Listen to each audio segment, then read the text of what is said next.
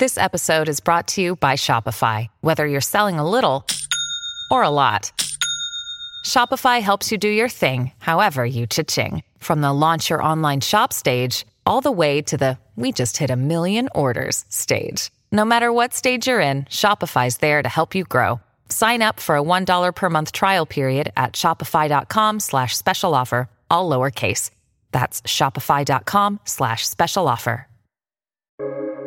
Welcome to the New Books Network. Hello, welcome to the New Books Network. I'm your host, David Kunzman, and today we'll be talking with Carson Bay about his new book, Biblical Heroes in Classical Culture and Christian Late Antiquity. Carson is a postdoctoral researcher at the Institute of Jewish Studies at the University of Bern in Switzerland. And I hope you enjoy the interview for today. So we usually like to start our interviews by asking our guests just about their background and how did they come to write their current work. So Carson, how did you come to write Biblical Heroes in Classical Culture in Christian Late Antiquity? This is an interesting question. So as a PhD student at Florida State University, my dissertation advisor, David Levinson, just happens to be probably the world's leading expert on the Latin Josephus tradition, which is to say the Latin translations of the Greek text of Flavius Josephus, and those Latin translations were made by Christian authors between the 4th and 6th centuries. And so the textual history of those works is highly complicated, but largely ignored within scholarship because they're not quote unquote primary sources. That they're not written by Josephus; they're translations.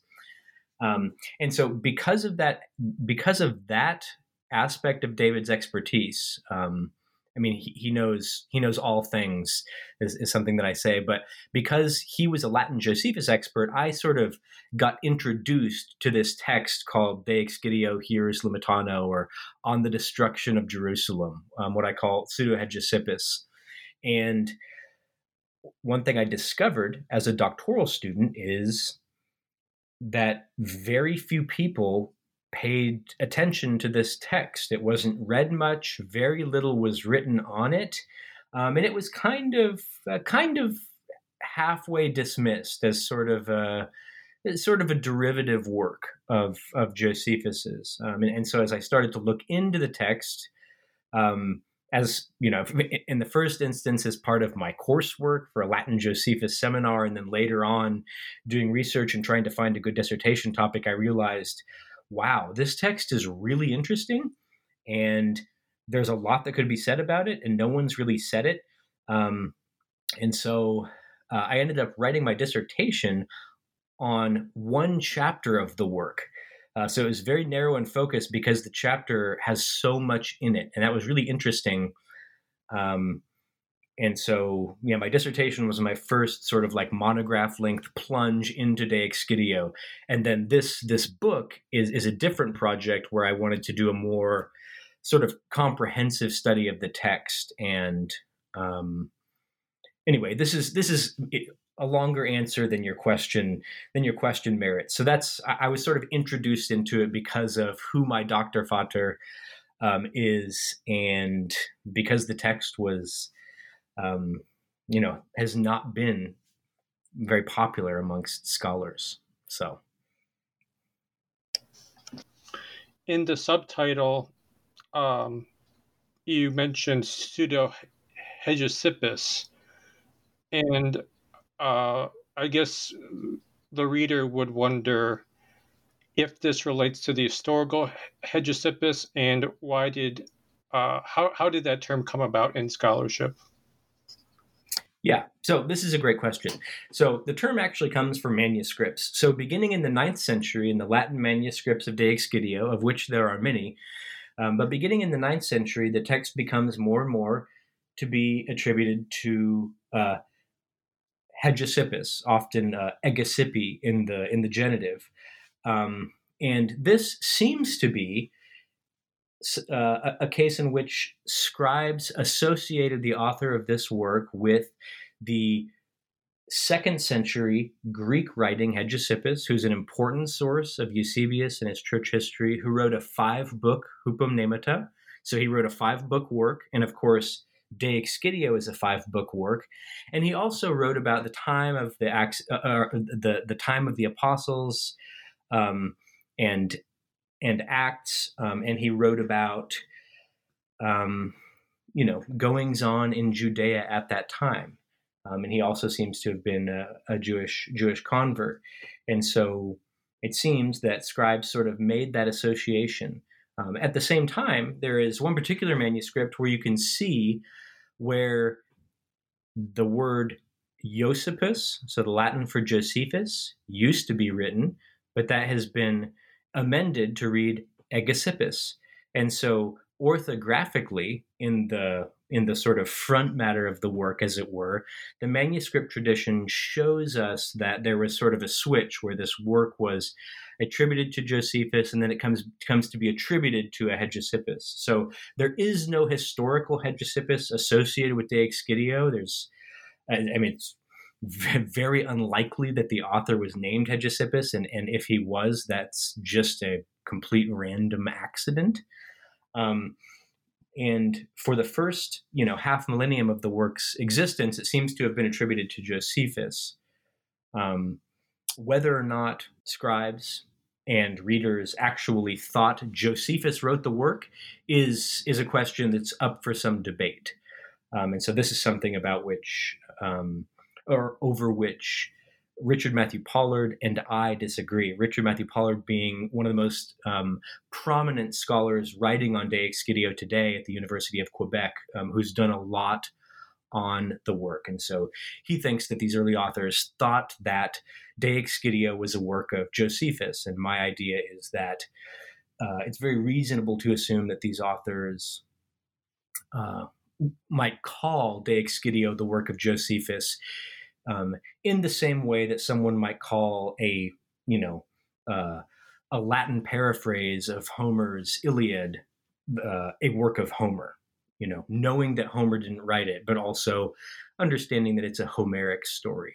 So anyway, that's a very long answer to your question, but the short answer is there is no historical Hegesippus. It seems to be sort of a conflation between the historical Hegesippus who wrote on similar things and the orthographic similarities in Latin between the names for Josephus and Hegesippus.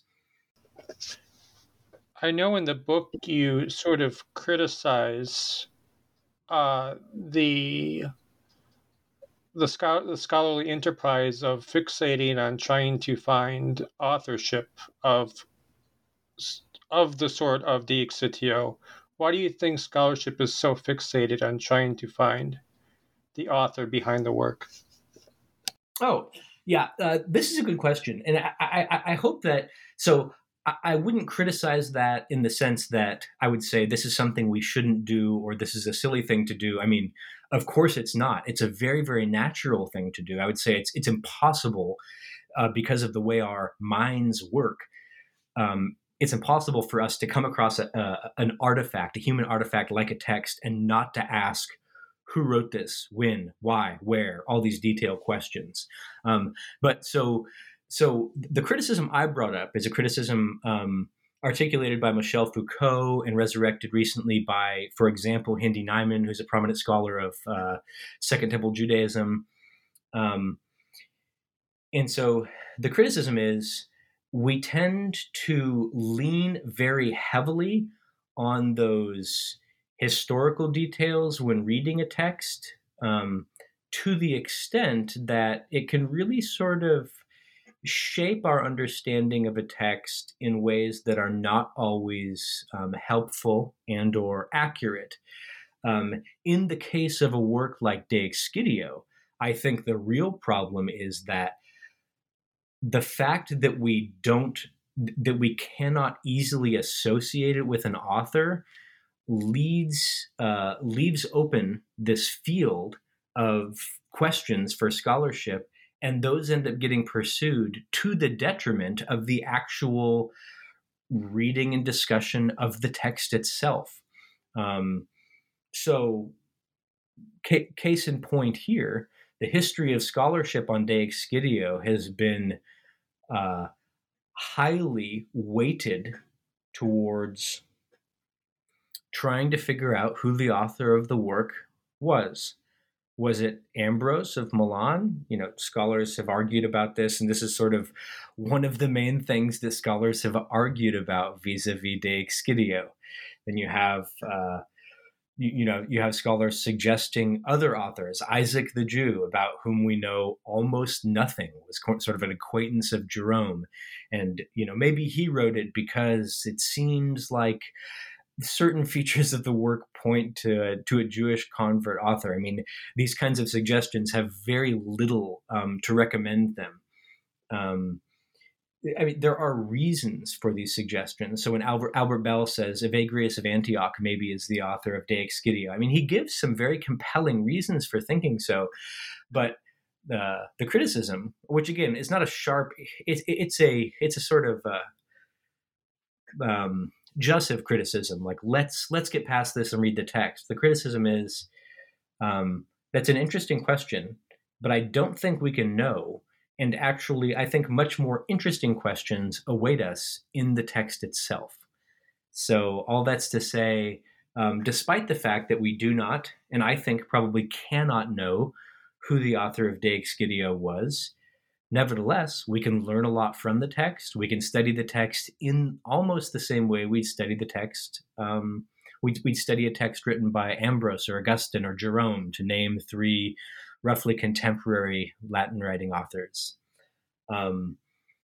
So that's the criticism, as it were. So getting to the actual work of De Excidio, could you just please unpack, I guess, the overall structure of the work, and what do you think Pseudo-Hegesippus was trying to accomplish by writing this work? Yes. So it's a 5-book work that basically follows the narrative arc of Josephus's Jewish War, or the Bellum Judaicum.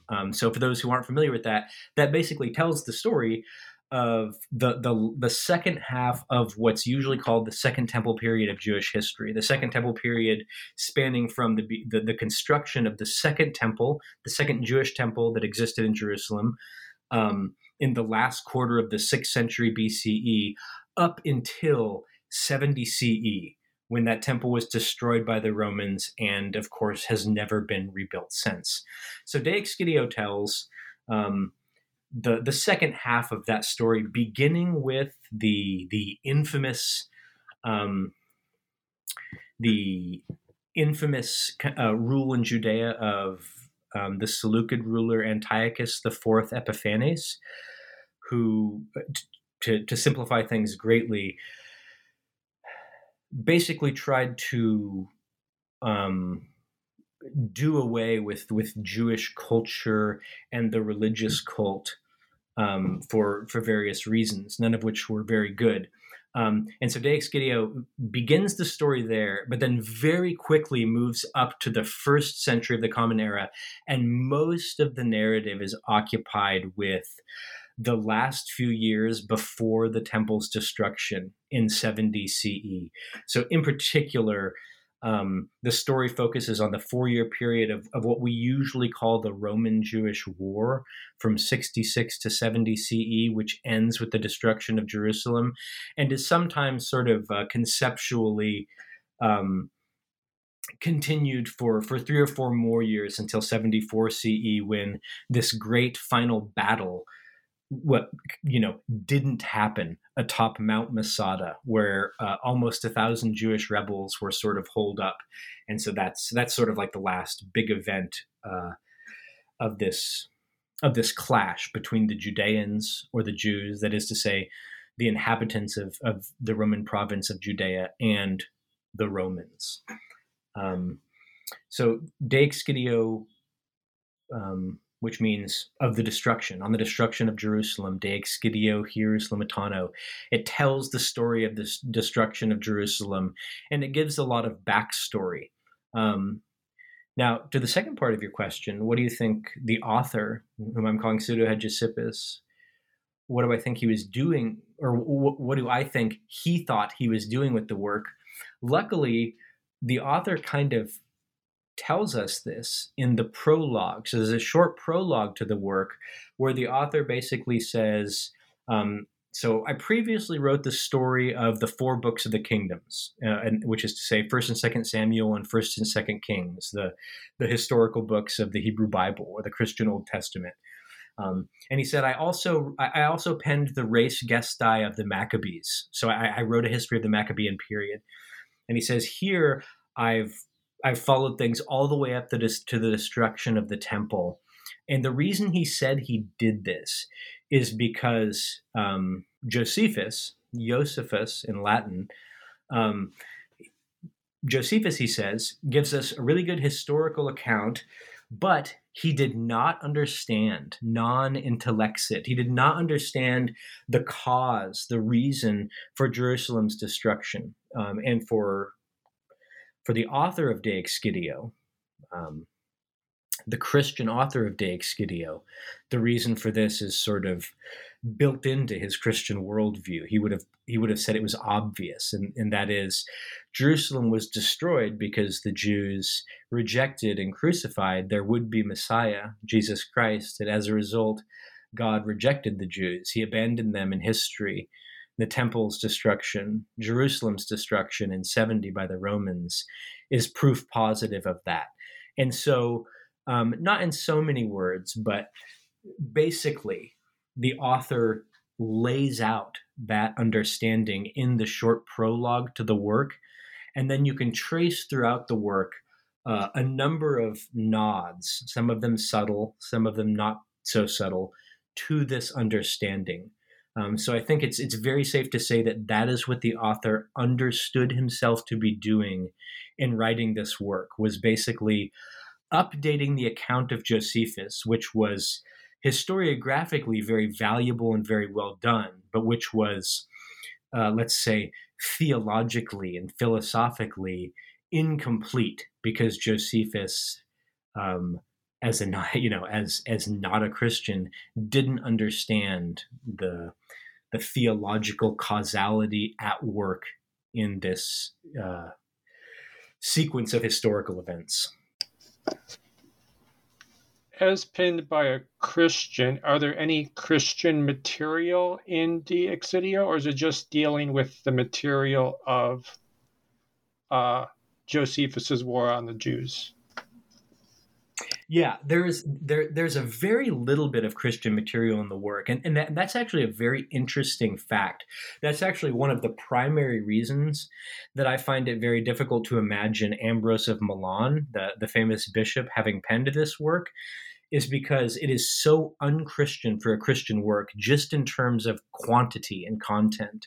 At the same time, at the work's very beginning, in the prologue, once again, the author betrays himself as a Christian. So at the end of the prologue, he refers to the Spes Gentium, the hope of nations, which is a Christian reference to Jesus Christ, attached to a prophecy in Genesis 49:10 about Judah, the tribe of Judah, the figure of Judah, and occasionally through the narrative, you get these nods to the Christian perspective of the author. So, for example, you get verbatim and elusive quotations of New Testament passages from the Gospels, from the epistles. At one point in Book 5, when he's describing the temple, the author refers to an idea of the Trinity that existed within the utensils and furniture that was inside the temple. And so the author is not only Christian, but portrays himself this one time as a Trinitarian Christian, which isn't unusual, but it's interesting that it happens. In 5.2, right at the beginning of Book 5, this is a long chapter upon which I wrote my dissertation, where the author talks to Jerusalem and its inhabitants, the Jews, or almost talks at them, and sort of explains across 1,500 Latin words why Jerusalem was destroyed, the fact that it didn't have to be that way, but this is what happens when you reject your would-be savior. And so, a number of times throughout that speech, the author, explicitly talks about Jesus and uses kind of Christian theological language and this sort of supersessionist ideology in framing that. And you have a few other passages where that happens as well. Toward the end of book 5, you have some Christian material. The last thing to say in this regard maybe is the only time where actual Christian characters appear in the work is right in the middle of it. In 3.2, you have this insertion of this vignette that records the martyrdoms of the apostles Peter and Paul, whom the author refers to as doctores Christianorum, so doctors of the church. And so there you get a really interesting story from the apocryphal Acts of Peter, where Peter has a showdown with his arch nemesis, Simon Magus, Simon the magician, who also appears in Acts 8 in the New Testament. And so you get this version of this showdown where Peter basically embarrasses Simon. Simon happens to be a courtesan of the Emperor Nero, so Nero's really mad about this. And Peter and Paul end up dead at the end of that episode. But it's very interesting because nowhere else in the work do Christian actors appear. And that narrative is not really tied closely to the surrounding narrative. So it's almost like it's inserted there for kind of a particular reason. And this is actually the argument of chapter 5 in the book, is that the insertion of this martyrdom story is designed to contrast with this story of Matthias in 522:1, who's portrayed as like a non-martyr, to show that there are legitimate martyrs and illegitimate martyrs in this same period. And the legitimate martyrs were these Christian leaders, and the illegitimate martyrs were Jews like Matthias, who got killed because they made bad decisions. Anyway, so that's a long answer to a simple question, but yes, occasionally we have evidence of the author's Christian perspective, but it's surprisingly sparse given the size of the work. And I know Josephus doesn't mention the historical Jesus in the War of the Jews, only maybe in the Antiquities. Is there any reference to the historical Jesus at all? Yes. So the passage you reference from Josephus's Jewish Antiquities, chapter 18, sections 60, 64, and 65, according to the modern sections. This is called usually the Testimonium Flavianum, and it's a much discussed passage in Josephus. These days, most scholars assume that it's a later insertion into the text made by someone like Eusebius of Caesarea. But that the Testimonium Flavianum, in a slightly different form, does indeed appear in De Excidio. It's one of several passages that De Excidio takes from Josephus's Jewish Antiquities. The Jewish War, which Josephus wrote 30 years earlier, around 75 CE, is of course the primary source for De Excidio. But the Jewish Antiquities is also a source, and so that's in 212 in De Excidio 212:1, the author inserts the Testimonium Flavianum with some surrounding discussion into the narrative which follows the Jewish War. So it's very interesting that happens. What's particularly interesting about it is that it's not the exact language that Josephus uses in his own Testimonium Flavianum. One of the very provocative things about Josephus's statement is that at least in the Greek text that is extant in the manuscripts of the Jewish Antiquities, Josephus makes this statement, he was the Christ, period. And this is something that scholars taken great interest in for good reason, because Josephus is a Jewish author, the priest turned general turned historian, and there's no good kind of historical reason to assume that he would have seen Jesus as the Messiah or a Messiah, but just based upon the text of his that we have, I mean, it seems that he said that was the case, and in De Excitio's version of this, that's not played up in the same way, which is interesting. Another dichotomy that's interesting in De Excitio is that the separation between the virtuous Hebrew and the Jew. Yeah. I guess my question is, where does this dichotomy, like, where's the end point of where a Hebrew ends and a Jew begins? Like, where in the chronology?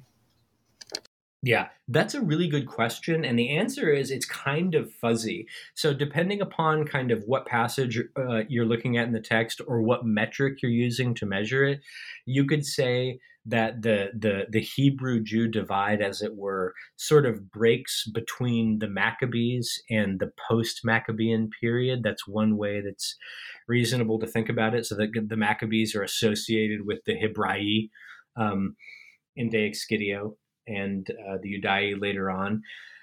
But then the author also talks about the infamous Queen Jezebel as a Jew or as a Jewess. And so you have Udai that are located all the way back in Israel's earlier history. And so clearly it's not the chronological divide is not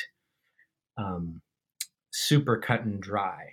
At the same time, you have Josephus in the last speech he gives to his countrymen in De Excitio 5:15 and 16, where he's trying to convince them, like, don't keep resisting the Romans because it's going to end badly for you. He calls his listeners Hebraii in that speech, and so it's part of this maybe sort of patriotic national colloquialism, like a way of speaking to Jewish contemporaries.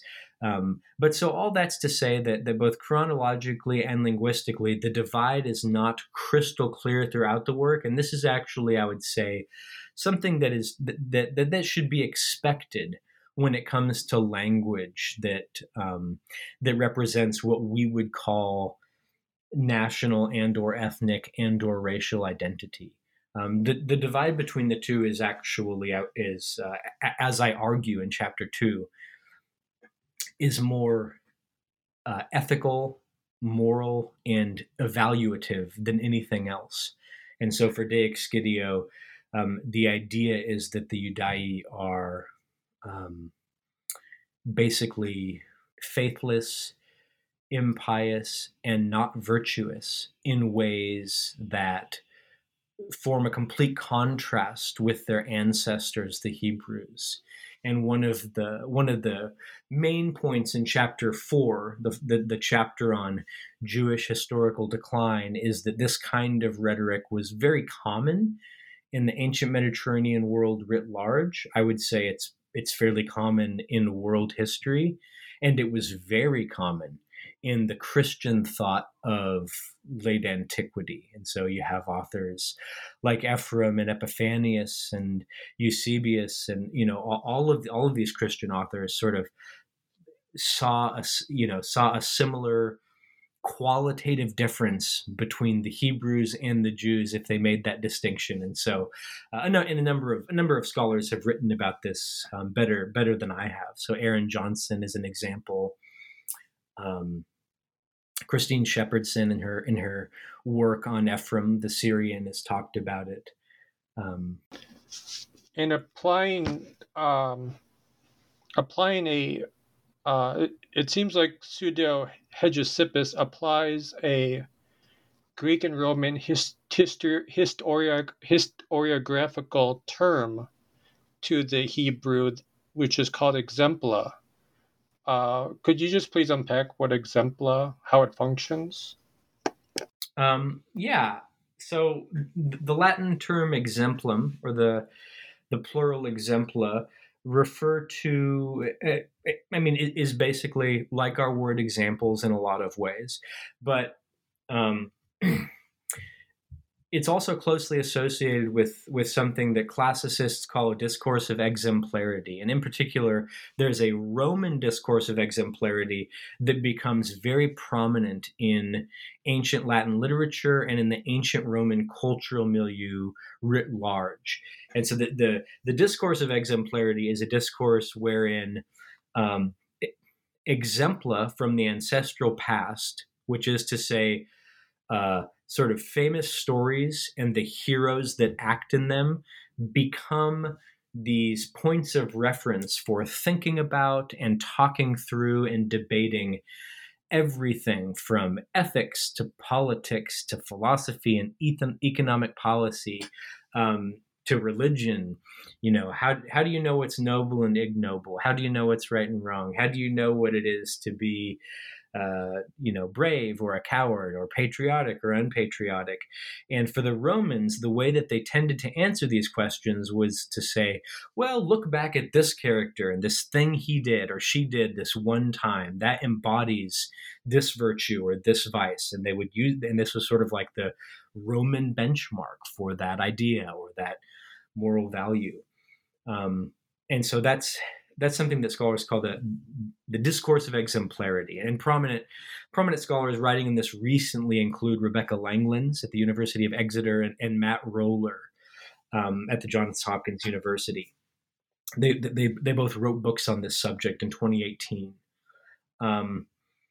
So De Excidio uses the term exempla a number of times, and in a number of places, the term exempla is being used in a character's speech within the narrative. And the character is referring to biblical heroes, which is to say figures of the Christian Old Testament as exempla, as examples that exemplify something. So, for example, when Josephus and his comrades, after the Battle of Jotapata, which occurred in 67 CE, but after the Battle of Jotapata, they find themselves in this cave, and they end up having an argument. And this is a famous argument where Josephus is thinking about capitulating to the Romans, about giving himself up to Vespasian, who said, give yourself up, come over, and we won't kill you. And Josephus's comrades are incredulous that he's even considering this. And they say, how could you even think about doing that? Don't be a coward, be a patriot, don't be impious, be pious. And they say, they give the example of Saul, who famously killed himself rather than be captured by the Philistines in the biblical record. And then Josephus responds, and he says, he calls Saul an egregium exemplum, a famous example of someone to whom the grace of God was lacking. And so he says Saul's suicide is actually a great example of what not to do in a situation like this. Like, you don't commit suicide because, in this case, Josephus's argument is that suicide is highly impious and is something that God does not approve of, and that Saul's suicide provides an example of why not to do this. Like, Saul finds himself in a really bad situation, makes a really bad decision. So it's a negative example, something that teaches us what not to do. So the premise of my book is that the biblical figures that appear in De Excidio, which most often appear in speeches made by characters within the narrative, function as exempla in the same way that all of the many ancestors of the Romans functioned for rhetoricians like Cicero as exempla. So that's where exempla comes from. And De Excidio is littered with mentions of biblical figures from the Hebrew Bible. I guess my next question is that how much of Pseudo-Hegesippus's exemplar characteristics, how much of that is received knowledge from previous exegesis of the Hebrew Bible, and how much of that is his own, I guess, productive creative work? Okay, David, here you've hit on a really, really interesting question and kind of a tough one, especially because the author does not explicitly engage with his, shall we say, hermeneutical and exegetical interlocutors in as much as he had them. At the same time, some of the interpretive moves the author makes um, are common in ancient Christianity. So, for example, in the prologue, when he mentions when he makes a reference to this prophecy in Genesis 49:10, where the scepter shall not depart from Judah, which is Christians read this as a prophecy that a ruler of Israel would come from the tribe of Judah, and Christians associated that prophecy with Jesus Christ. So this is something that Eusebius and a number of other Christian authors had referenced before Pseudo-Hegesippus does. So there he's falling in line with a Christian reading of Scripture. And of course, all of the biblical episodes that this author is talking about, at some point he learned how to kind of read and interpret these biblical texts in this way. So in the sense that education and intellectual formation constitutes a kind of tradition, which is to say a passing on in the sense of traditio, the Latin term. So in that sense, Pseudo-Hegesippus will have, kind of learned a lot of the readings that he provides or implies. At the same time, the way that Pseudo-Hegesippus is using his Old Testament is relatively unusual within ancient Christian literature, especially literature of the 4th century and before, inasmuch as the author is treating his Old Testament as a history book, and so he's reading in this kind of historical manner, which historically scholarship might have associated with what's called the literal school of interpretation, which has been linked to Antioch. So there's this Antiochian school, which is opposed to the Alexandrian school, which tends toward allegorical readings. That's been shown to be a little simplistic. But anyway, so the author's treating the Old Testament as a history book. What's really interesting about it is that the author does relatively little theologization.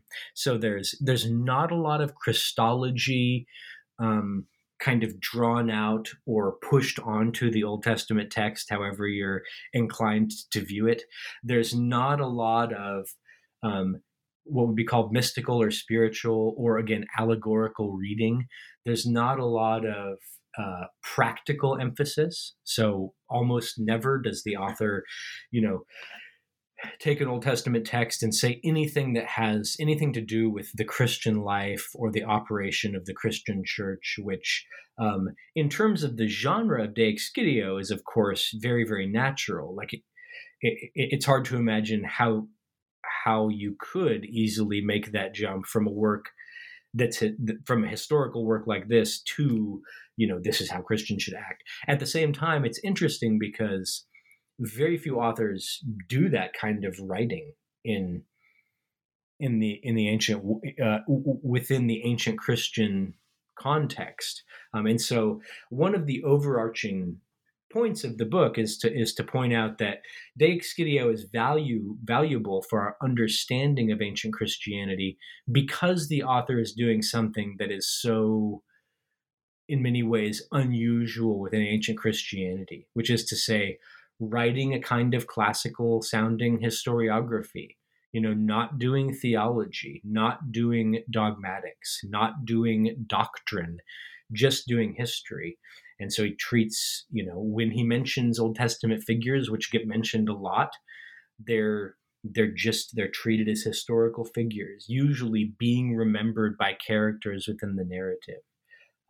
So anyway, that's, and the last thing I'll say here, David, is that it does seem that a lot of the readings that De Excidio provides for the biblical stories and characters that he mentions are not unprecedented within earlier Christian tradition. So he doesn't seem to be totally out in left field. At the same time, we do find a lot of what appear to be very, very original, which is to say, kind of unusual presentations of biblical characters in episodes, whether that's in the choice and framing of an episode or character, or in an evaluation thereof. So I'll give one example. So in Josephus's, in his final speech in De Excidio 5:16-1, where he's talking to the Jews, telling them not to resist the Romans, he goes through this really long list of biblical exemplars, the longest list in the work. And at one point, he's talking about how all these biblical characters conquered through faith. And there you can see a sort of, it's an easy link between that list and Hebrews 11, which is all about faith, pistis or fides in the Latin. And he talks about how David conquered at one point through his union with Bathsheba. And so the author has Josephus present David's infamous sort of affair with Bathsheba as a kind of, as a mark in the win column for David's career. Whereas, basically every reader of the Old Testament or the Hebrew Bible in Antiquity and today recognizes the Bathsheba episode as a low point in David's career. And yet Pseudo-Hegesippus has Josephus presented as a win, like literally as a win. He uses the verb winko, so like David won when he did this, and so that's an example of a reading of a biblical passage that is, maybe it was inherited. So there are a few works of late antiquity that also go there. But it's pretty original. And so it's very clear, whatever else one wants to say, it's very clear that the author of De Excidio was very comfortable dealing with the biblical material and was certainly capable of generating and articulating original readings and formulations vis-a-vis biblical tradition. But it's an important question. So thank you. And was De Excidio influential subsequently in Christendom after it was written? Oh man, this is maybe the question for an interview like this, David. I'm glad you asked it. And so, really, the expert here is Richard Matthew Pollard, whom I mentioned before, and a number of other people have written on De Excidio's reception as well. So the German scholar Heinz Schreckenberg, back in the 80s, did a lot of work on this. De Excidio was incredibly influential, starting already in late antiquity, but throughout late antiquity and the Middle Ages. De Excidio gets read and copied and cited all over the place by prominent authors like the Venerable Bede, like Isidore of Seville. The number of manuscripts of De Excidio that exist in itself is a testament to how wildly popular this text was in the Latin Middle Ages. And so I have down something like 80 manuscripts that I list in the book here. But the list at present is moving towards 200 manuscripts and manuscript fragments of De Excidio that exist. We're still actually finding manuscripts and parts of manuscripts as we search for them. There's no comprehensive list, but this is something that Richard Pollard and his student Felix Proban are working on. So the manuscript tradition and the the number of authors and the type of authors in which De Excidio makes an appearance. People cite him. People. This was a widely read text, and it seems to have been enthusiastically read, and it was copied. So and it was very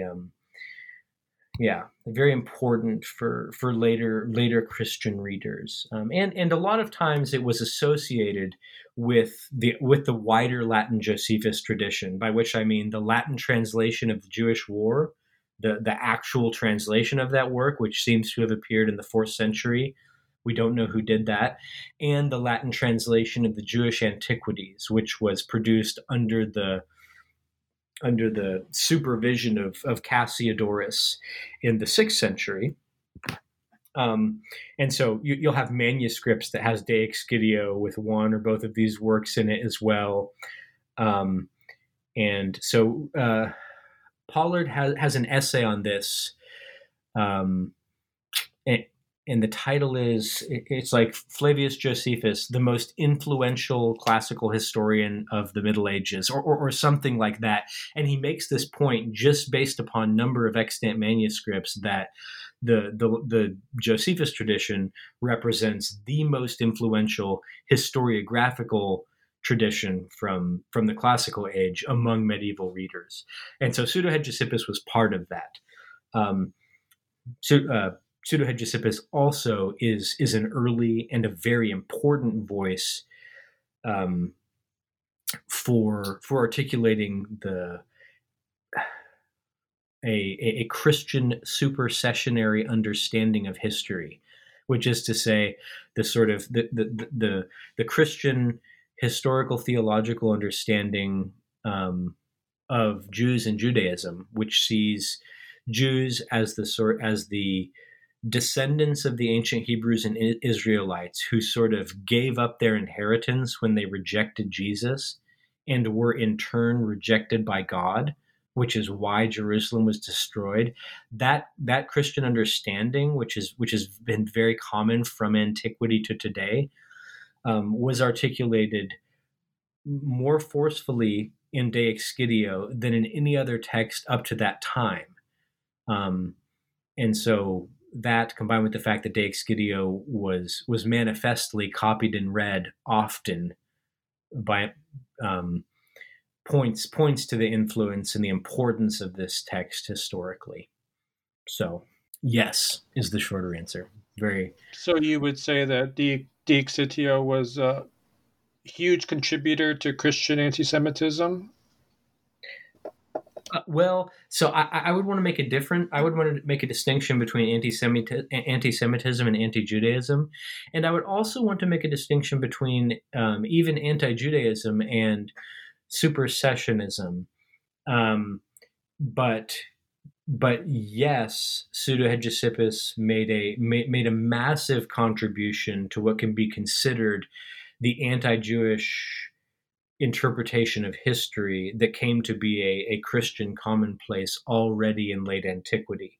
And so I outlined this in an article called Writing the Jews Out of History, which appeared in Church History a couple of years ago, the journal Church History.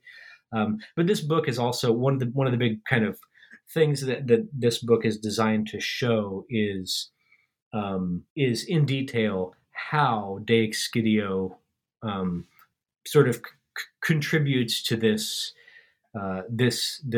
piece of the history of thought, if you will. And is there any evidence of De Excitio's influence reaching beyond the Catholic world and into either what later becomes Orthodox or Protestant? Yes, I mean the distinction between Catholic and the various brands of non-Catholic is that distinction doesn't work in the 4th century when De Excidio is written, and it's always complicated. But so I guess another way to think about it is, so De Excidio remained a part of Latin reading Christendom for most of its life. I mean, De Excidio itself never seems to have been translated as such into another language until the early modern period, when it finds its way into French and German and Italian. And some of these contexts would likely have been Protestant by that point, or proto-Protestant maybe. De Excidio was definitely read by Protestants later on. And so starting in the early modern period, De Excidio, as with Josephus, remains an important work in both Catholic and non-Catholic Christian circles. Perhaps the most interesting trajectory of De Excitio's historical influence is the way it makes itself into the Jewish milieu and then back into Christian milieus in Semitic languages. So De Excidio is the most important source for an early 10th century work called Sefer Yosipon, which is a work written in classical Hebrew, which retells the story that De Excidio was trying to retell, which is, the story told in Josephus's Jewish War. But now from a Jewish perspective, and it being written in Hebrew, it was written for Jewish readers. So this text is exceptional. This is actually the text I'm writing my next book about. But so De Excidio was the most significant and the most quantitatively the most deeply used source by Sefer Yosipon. And so there are places where it kind of just gets translated into the Hebrew, but then that Hebrew text becomes the basis for Christian Arabic translations, which make their way into translations in Ge'ez, or classical Ethiopic. So my colleague Yonatan Binyam, with whom I went to graduate school, he wrote his dissertation on this topic. So he's an expert on the Hebrew Sefer Yosipon and its transformation into Christian Coptic Arabic and Ethiopic. And so De Excitio's sort of broad storyline and some of its language and ideas and what have you, they get spread a little more broadly in that way through the accidents of textual transmission and translation. But De Excidio in itself, as a sort of as a block text, remains in the Latinate sphere for the most part. But that's not to say that it was only a Catholic text historically. So my next question is, in terms of modern translations, if one wanted to read De Excitio, just say in English, could one go to just say Amazon and get a copy? No. The translations into any modern language don't really exist. So Dominique Esteves' 1987 French dissertation contains a French translation of the first 4 books, which is pretty well done. But it's an unpublished dissertation. It's very difficult to access. There actually doesn't exist an adequate English translation of De Excidio at all. So Wade Blocker, who is kind of an amateur reader of Latin, produced a Latin translation of the text sort of for fun, is one way of saying it. And this got put online in 2005 by Roger Pierce. And so you can find that translation online. So that translation provides access basically to what Pseudo-Hegesippus says. It can't really be cited. It's not like, if you look at it next to the Latin, it's not. You can't use it to do any real kind of close textual reading. But at the same time, like you can go through it, and it tells you basically, it shows you what De Excidio is, what it's about. So both the format of the text and the nature of the translation make it sort of difficult to sled through, because a lot of the times it almost looks like someone sort of copied and pasted it into Google Translate, and like that's what you get. It's highly literal. It's a little bit wooden. At the same time, it's useful because it's the only thing that the non-Latin reader has. And even if you're reading the Latin, it takes a very long time, because De Excidio's Latin is not simple and easy in the way that certain Christian Latin texts from that period are. So I've emailed briefly with David Hunter, who edits the Fathers of the Church series by Catholic University of America Press.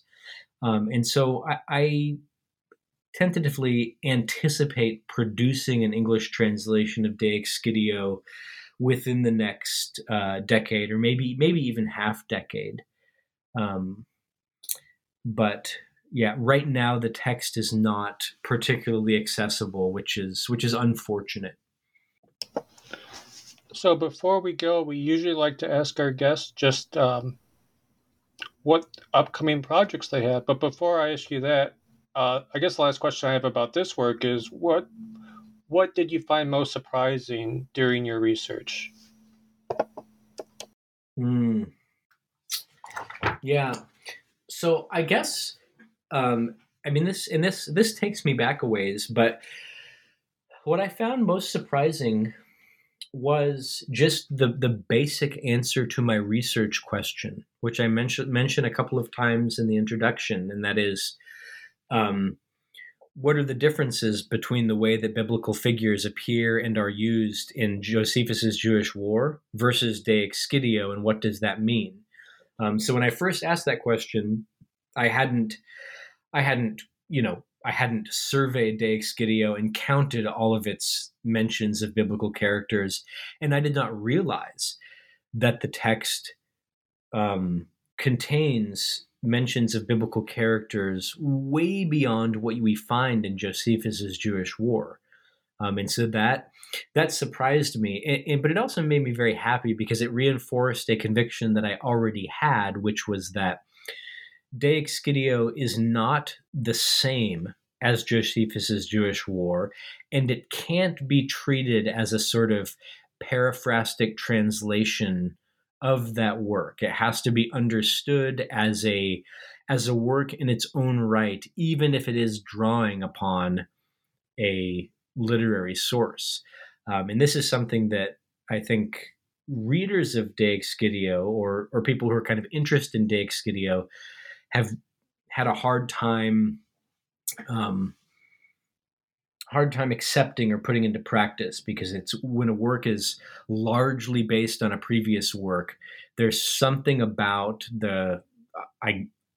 it seems there's something about the modern scholarly imagination that just wants to dismiss it as not original or something like that.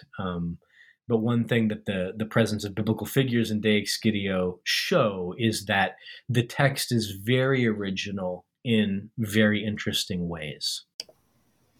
And do you have any upcoming projects that you're working on? Yeah, I have a bunch. Let's see. So I'm finishing editing a volume with Jan Willem van Henten and Michael Avios, my senior colleagues, on the title is From Josephus to Josephon and Beyond. And so what that's an edited volume with sort of a number of state-of-the-art essays on Josephus's Greek text and Sefer Josephon, the Hebrew text I mentioned earlier, and the reception of one or both of those texts in later literature. So that's a big volume that should, I think, shake things up in certain sort of scholarly subcircles. I'm also finishing a monograph on the Hebrew Sefer Yosipon and its use of De Excidio. So that's sort of in some ways, it's a natural sort of next step in terms of scholarly questions, and so that's a very interesting project as well. And so those are two projects I've been working on of late. So I think that's all the time we have for today. Carson, thank you so much for the interview. Thank you, David.